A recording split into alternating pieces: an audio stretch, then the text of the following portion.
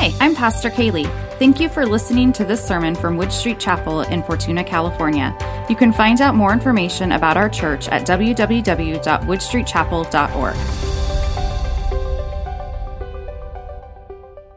So I had a few different people ask me this morning, or not this morning, over the past couple of weeks, am I going to be continuing the study on the book of Revelation as we come to Easter, or are we going to kind of pivot to the more traditional parts of the Bible that we normally hit on for Easter? And to that, I say yes. We will be doing both. So before we get too far down the road, there are a few stories that I want to tell you and a bit of a math problem that we're going to take a look at. So first for the stories, there's a man and a woman who have been trying to have children for many years. They've been to all of the doctors. They have gone through all of the different treatments. They have gone all over the world looking for some way for this to happen. And they're at the point where they're beginning to lose hope. They have spent countless amounts of money to try and make this happen. And at this point, it just seems like it's not going to work. They have lost all hope that this is ever going to come about, until one day, out of the blue, a specialist comes and calls, and he's from Europe, and he calls to tell them that he has a treatment that is designed specifically for the type of issue that they as a couple are dealing with, and he's inviting them to come and participate in this trial. So a separate story. We have a man who has been locked up in prison for 15 years for a crime that he did not commit. 15 years. He has been unable to get adequate legal representation due to lack of funds, due to multiple mental disorders that he is suffering from. He has tried to end his life on multiple occasions because of the lack of hope that he feels. Until one day he receives word from a legal aid foundation that is offering to take on his case pro bono, stating that they have new evidence that they feel could exonerate him and release him from prison.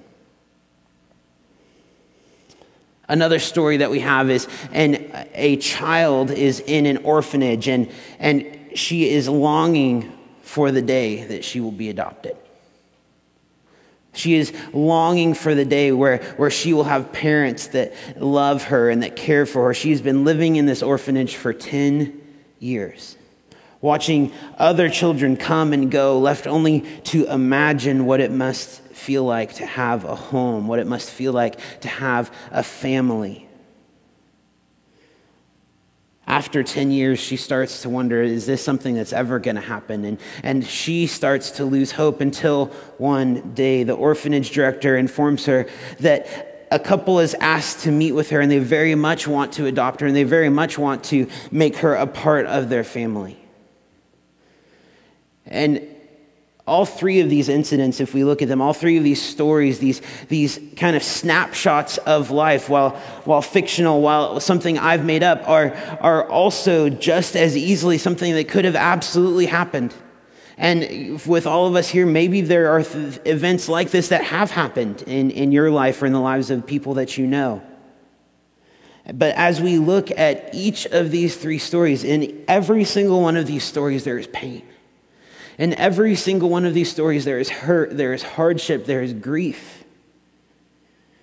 And what we see when we look at these stories is this math equation, that when we have grief plus a promise, we get hope. If we look at each of these stories, we see that there's this sadness, this sorrow, but then there's a promise. There's something to look forward to. And when we have that promise, there is hope. As we focus our attention on Jesus, we see that in him, all of the promises of God are yes and amen. Jesus is the center of God's work of creation. All of God's promises find their fulfillment in Jesus. And you say, well, yeah, that sounds good, Matt, but what about Friday? What about what happened on Friday? If all of the promises of God are in Jesus, doesn't he have to be alive to fulfill all of these promises? For this to work, it seems like Jesus would have to be alive for this to function, right? And let's be frank, we saw, if we look back to Good Friday, we know what happened. We remember the story. The trial, the mock trial, the brutal scourging, the excruciating death. Jesus died on Friday. He breathed his last breath. He was buried in a tomb. Was everything that he said meaningless? Were his promises empty?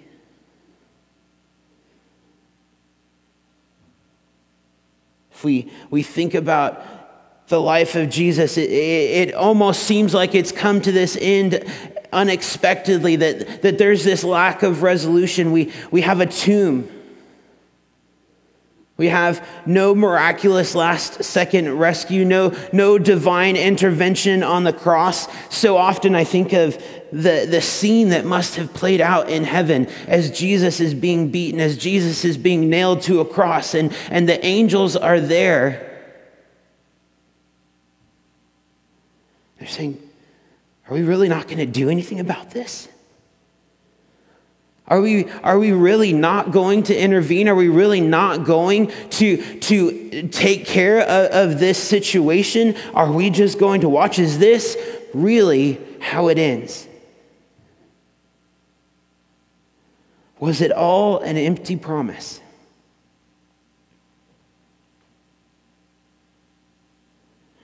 As we look at the disciples of Jesus after that Friday, we sit through Friday night, we sit through all of Saturday, and you can see those exact same questions that surely were happening in heaven, happening with the disciples as well. Did we follow a fool?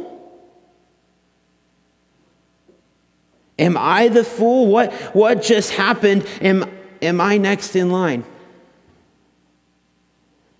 But with a burst and a shout, everything changes. Everything changes. Mary Magdalene and a few other women, they nearly break down the door of the room where the disciples are staying with this strange mixture of fear and joy. They communicate that Jesus' body is gone. They say someone has taken it. And yet in the same breath, they say, well, we also spoke to him. And so now there all of a sudden this confusion of, well, is he gone or isn't he? What's happening? And the very end of the story that they have to communicate is, it doesn't matter, he's alive.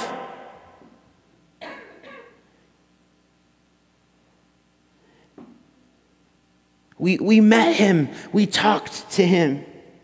The end of every gospel account is this unique but harmonious record of Jesus' bodily resurrection to new life. He physically met with disciples, both men and women. He ate with them. They touched him. He appeared to more than 500 people at one time.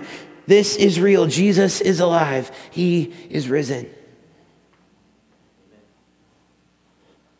So what about the rest of the story? Is there more to this story? The rest of the New Testament constantly and consistently rejoices in the truth that Jesus is alive. And the fact that Jesus is alive, the fact that Jesus has been resurrected, extends to our resurrection because his promise was not empty. In fact, in the twist that was kind of called out in that video, the empty tomb is his promise revealed. Empty turned out to be the promise all along. The beautiful empty.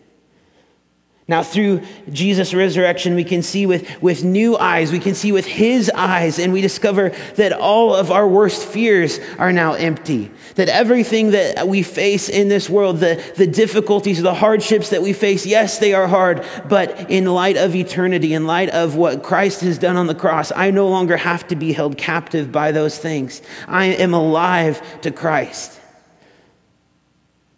This life apart from Jesus is empty.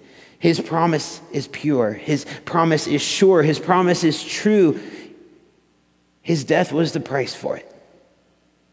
And his resurrection is the confirmation of his promise. We're going to go back a few chapters from where we are in the book of Revelation. We're going to go back to Revelation 1. And when we look at Revelation chapter 1, we see this unique insight into the resurrected Jesus. This text is good because it describes the cosmic power of the resurrected Christ. And then we get to hear from him in his own words, what he has to say. Revelation 1, 9 through 18 is what we're going to read this morning. I, John, your brother and fellow partaker in the tribulation and kingdom and perseverance which are in Jesus, was on the island called Patmos because of the word of God and the testimony of Jesus. I was in the Spirit on the Lord's day, and I heard behind me a loud voice like the sound of a trumpet saying, "Write in a book what you see, and send it to the 7 churches, to Ephesus, and to Smyrna, and to Pergamum, and to Thyatira, and to Sardis, and to Philadelphia, and Laodicea." And then I turned to see the voice that was speaking with me. And having turned, I saw 7 golden lampstands. And in the middle of the lampstands, I saw one like the Son of Man, clothed in a robe reaching to his feet, and girded across his chest with a golden sash. His head and his hair were white like white wool, like snow. And his eyes were like a flame of fire. His feet were like burnished bronze, and when it had been made to glow in a furnace. And his voice was like the sound of many waters. In his right hand he held 7 stars, and out of his mouth came a sharp 2-edged sword, and his face was like the sun, shining in its strength. And when I saw him, I fell at his feet like a dead man, and he placed his right hand on me, saying, "Do not be afraid, for I am the first and the last, the living one. And I was dead, and behold, I am alive forevermore, and I have the keys of death and Hades in my hand." Can you imagine that being what you see? John's description, if you start putting all of these pieces together, it's almost comical when you start kind of assembling it. It's like, so there's this guy with like lamb's, like sheep rug for hair. He's got a sword coming out of his mouth. His eyes are on fire. His feet are like glowing. And all of a sudden you're trying to put all of these different things together. You say, man, this looks kind of weird. This is a little strange. But John's description is comical because what he's being asked to do is impossible to do. Okay, I need you to describe the King of the universe in like 500 words or less. Really? He was told to write down what he saw, but how does a human being, how does a human man with finite language describe something that is infinitely beautiful? How do you describe something that is infinitely beautiful? And so John is reduced to analogy, to comparing what he sees with the closest substitute. It's the best that he can do, and even that is gorgeous, is awe-inspiring. Each of the descriptions, each of the different analogies that are used are meaningful. There's a point and a purpose to them. But when Jesus touches John, the same disciple of Jesus that saw him die on the cross, it's almost too much to consider.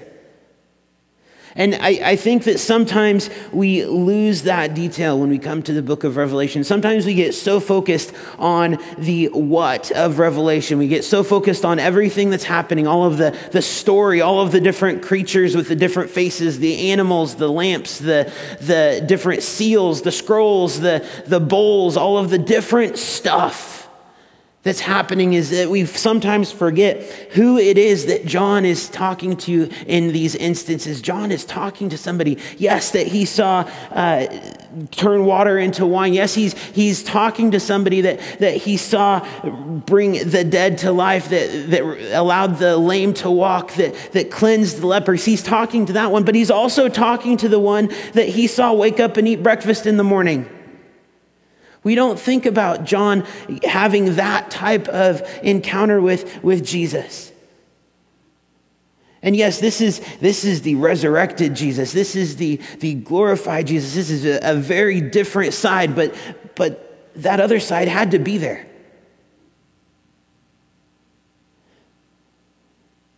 John wasn't witnessing a stranger. Yes, there was a lot more that John was encountering in this time, but he was witnessing the Son of God and the Son of Man, the same Jesus that was with him. And then Jesus speaks. Jesus says, "Do not be afraid." Do not be afraid. If we look through the Bible, there is time after time after time where God's power is shown. And the first words that come forth out of the prophets, if we think of when Moses is there with the Israelites, as they're pressed up against the Red Sea and the army of Pharaoh is coming to destroy them. And Moses stands up and he says, "Do not be afraid." And the people of Israel are like, "Why not?" Because this is scary. But the word of God to Moses was, "Do not be afraid." And we see it time after time in situation after situation, multiple times where Jesus is with the disciples and he has to remind them, "Do not be afraid." When Jesus appeared to the disciples on Resurrection Sunday, he said, "Peace be with you." That sounds a lot like "do not be afraid." He said it twice. And then the next Sunday, Jesus says the same thing, and he says, "Peace be with you." It seems that peace and the absence of fear are critical things that Jesus wants for his people. Jesus wants peace for me. Jesus doesn't want me to be afraid. Jesus wants peace for you. He does not want you to be afraid. Fear has no place in the presence of Jesus. Pain has no place in the presence of Jesus. Death has no place in the presence of Jesus. And Jesus says, "I am the first and the last and the living one. I was dead, and behold, I am alive forevermore, and I have the keys of death and Hades." What does it mean to hold the keys? If I hold the keys, it means I'm in control. The one who holds the keys to the prison cell is the one who is in control. The person in the prison cell really has no control at all. What bigger prison cell is there than death? And yet God holds the keys. Jesus holds the keys. If we think about keys, they're this ancient symbol for control, the answer and solution. When you have a teacher who's giving a test, very often there's a piece of paper that has all of the answers on it, right? And that list, that sheet that has all of the answers on it is called the key, right? Jesus is the key. Death has been solved. Death has been answered. Death has been conquered through the work of Jesus. If we think about Hades, Hades is this Hebrew term that describes the grave, that describes the underworld, that location of the decaying body after death. So what is Jesus saying if he holds the keys to death and Hades? That he holds the keys to death and the grave. He has conquered death and the grave. And as you think about that, as you say, okay, well, that's amazing. What does that mean? What does that mean for me today if that is what Christ has done? It's simple and yet it's profound that Jesus' resurrection is the key to my resurrection. Jesus' resurrection is the only reason that we have resurrection. By your faith in Jesus Christ, the Son of God, who died for your sins and was raised to life, his empty tomb is the promise of your freedom.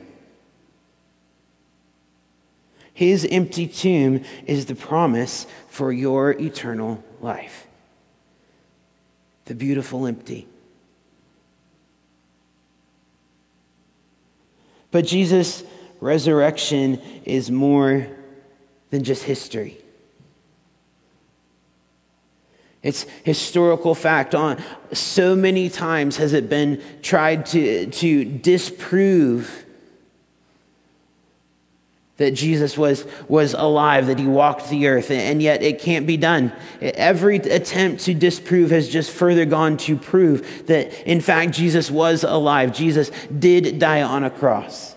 But it's more than just fact. It's an ongoing reality.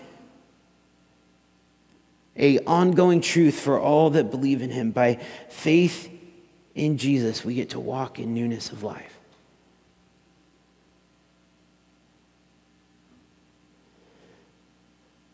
So let's go back to these three stories that we talked about this morning. This man and this woman, this prisoner who has been unjustly imprisoned, this child who has gone through more than any child should ever have to. In every single one of those situations, we talked about hope that came not from any real cosmic source, nothing that really necessarily came from Jesus. There's all of these things that are happening through other people, right? We have a doctor that's coming saying, hey, I have a solution. We have this legal aid organization coming saying, hey, I have a solution. We have these parents that are coming to the rescue of this child. But in the midst of all of that, there is still a God who is on his throne. There's still a God who says, I love you, regardless of what situation you find yourself in. And so let's just play this out for just a moment. Let's say that this man and this woman, they go through the treatment that this doctor has brought, and it still doesn't work. Does that mean God has failed? Does that mean God doesn't love them? Does that mean that they are loved any less? Not at all. See, it's so important for us to get our eyes off of the immediate situation where we find ourselves, because sometimes we go through hard things. Sometimes we go through difficult situations. And that is not the time where we say, well, God doesn't love me because I'm going through that. It's God loves me so I can go through this. It's the love of God that allows me to continue. And you say, well, Matt, that's easy for you to say. You're not going through the things that I'm going through. You don't know the hardships that I'm facing, and you're right, I don't. I don't know all of the things that you face on a day-to-day basis, but God does. And we come back once again to this critical equation that says that in the midst of grief, we can add a promise. And when we have that promise, we have hope. So what is the promise? What is that promise that has been made?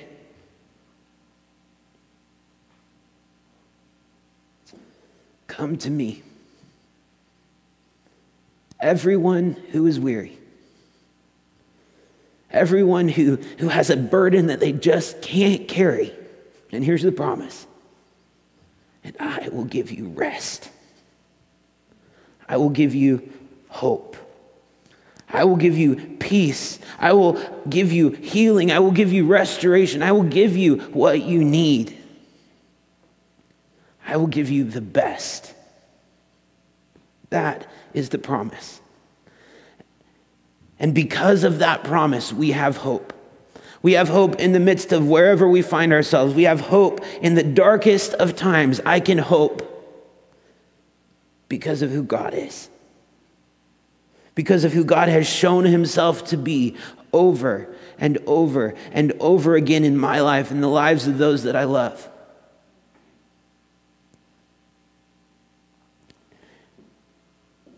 Do you need that hope? Do you want that hope? Is that something where you say, man, I am going through life and it just doesn't really seem like it's there. It has been way too easy for me to get focused on the difficulties and the hardships that I have today, and I need hope for tomorrow. We're going to pray right now. Heavenly Father, we thank you that you are a God of hope. That through the blood of Jesus Christ that was shed on the cross, we have hope for tomorrow. That sin and death and the grave have been conquered. And in that I have hope for tomorrow. That the the emptiness that happened inside of me, that was inside of me, that the void that could not be filled, was addressed through the empty tomb. God, that you are alive, that Jesus is sitting on his throne, that he is there in heaven interceding on our behalf. Because of that, I have hope. If there are those of us that are here this morning that are saying, I need hope, I need to recognize this promise that has been made, this morning I invite you to join with me as we pray. God, we thank you and we accept and receive that hope, that promise that has been given in the midst of wherever we find ourselves, that we can have hope, that we can have new life, that we can have the rest that we need.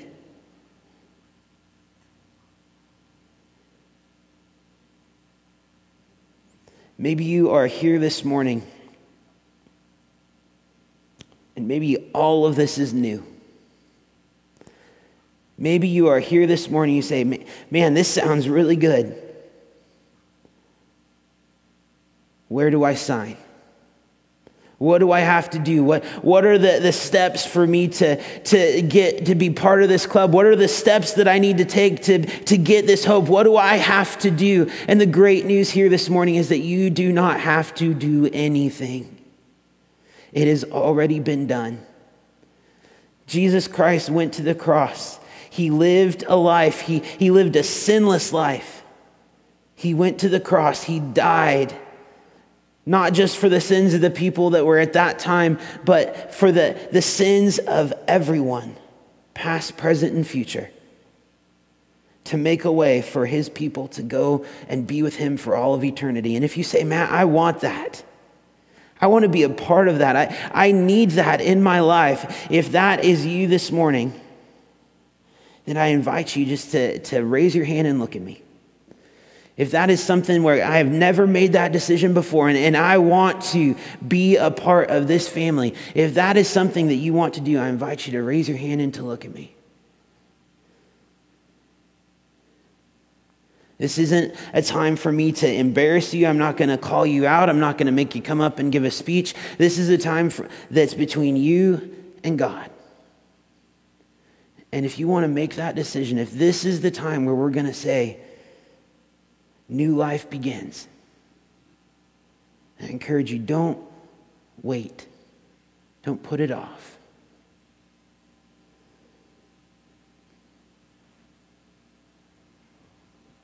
God, we thank you. We thank you for hope. We thank you for new life. We thank you for this season where we get to come and celebrate those things. God, I ask that you would bless your church as we go forward. Bless the rest of this day. Bless the rest of this week. In Jesus' name we pray. Amen. Thank you for joining us today. If you'd like more information about Wood Street Chapel, check out our website, woodstreetchapel.org, or email us, info@woodstreetchapel.org. Connect with us on Facebook to stay in the loop.